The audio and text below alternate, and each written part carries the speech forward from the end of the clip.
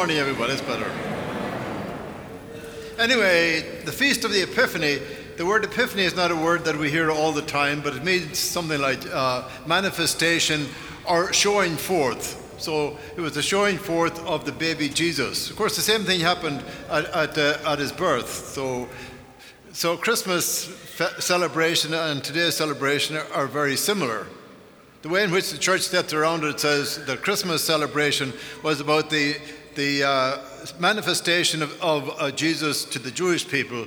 Today's feast is the manifestation of Jesus to the entire world. And you'll notice, if you've been reading newspapers and stuff, like this weekend for people in the Eastern world, this indeed is their Christmas celebration. Anyhow, that's neither here nor there. The bottom line is that today is the Feast of the Epiphany, and growing up in Ireland, we always referred to it as Nullag Beag. Okay, those are two Gaelic words, by the way. Nullag Beag means little Christmas, and I grew up with the idea that somehow this feast was somewhat a little less than the celebration of Christmas. Well, it is in terms of, there's a lot of trappings around Christmas, okay? Whereas with this feast, the nice thing about it is there are no trappings. It's just the feast itself. So for that reason, in some ways, I think this feast, this day, it might be a better opportunity for us to really reflect upon the meaning of the birth of Jesus. Most of you are here have one child, several children, and you know what it's like to bring a child into the world, how exciting it is. I haven't had that experience, so I wouldn't know that, but I know you have. Well, that's what's happening on this day, okay, where Jesus is being into the world. Of course, he's not an ordinary baby. We know that he is actually God's presence as a human being. How amazing that is, that God himself, the creator of the world, came to us as a helpless child. There's a phrase in one of the readings that says it refers to it as the wonder of Christmas, the wonder that God could come to us in that situation. And so he came, and he grew up as a little baby, but we're told by St. John, it says, he came unto his own, but his own received him not. He came unto his own, but his own received him not. In other words, for the people who lived there, he was no different than any other child. So we fast forward from his birth to 30 years later, we find that as an individual, he's out in the world. And he's out in the world as a charismatic preacher. And you know the story already. You know about his preaching, his teaching, his healing, etc., etc. The ordinary people really flocked to him. On the other hand, the leaders of the people, the leaders, people who should know the difference, they were jealous of him and in many ways rejected him. And ultimately, of course, they were so jealous of him, they ended up ensuring that he died on the cross. We know that story so well. But even though we know that he died on the cross, that is not the end of the story.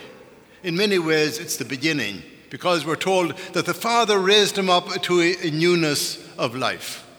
So after his resurrection, he became different. In other words, while he was alive, he was what we call the Jesus of history.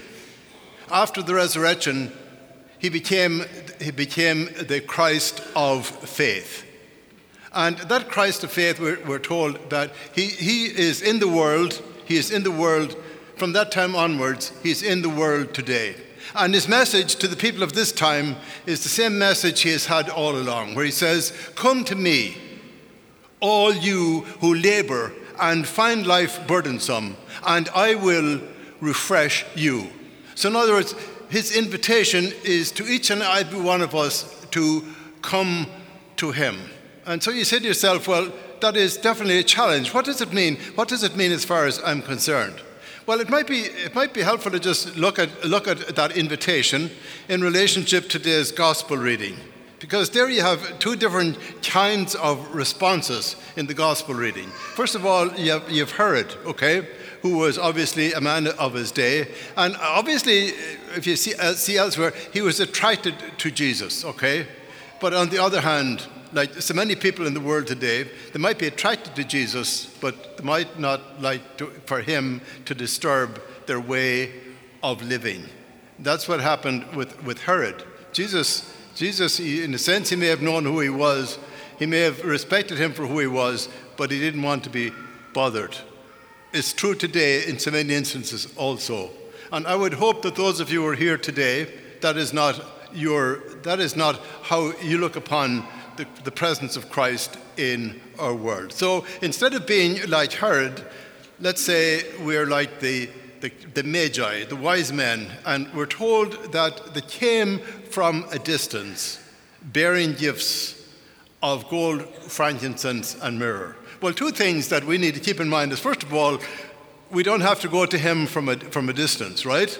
Rather, I think like the wise men, I think what's necessary for us is that we're what we call seekers or searchers. Okay, that like those wise men, we're looking for the truth, not just to know the truth, but to live the truth.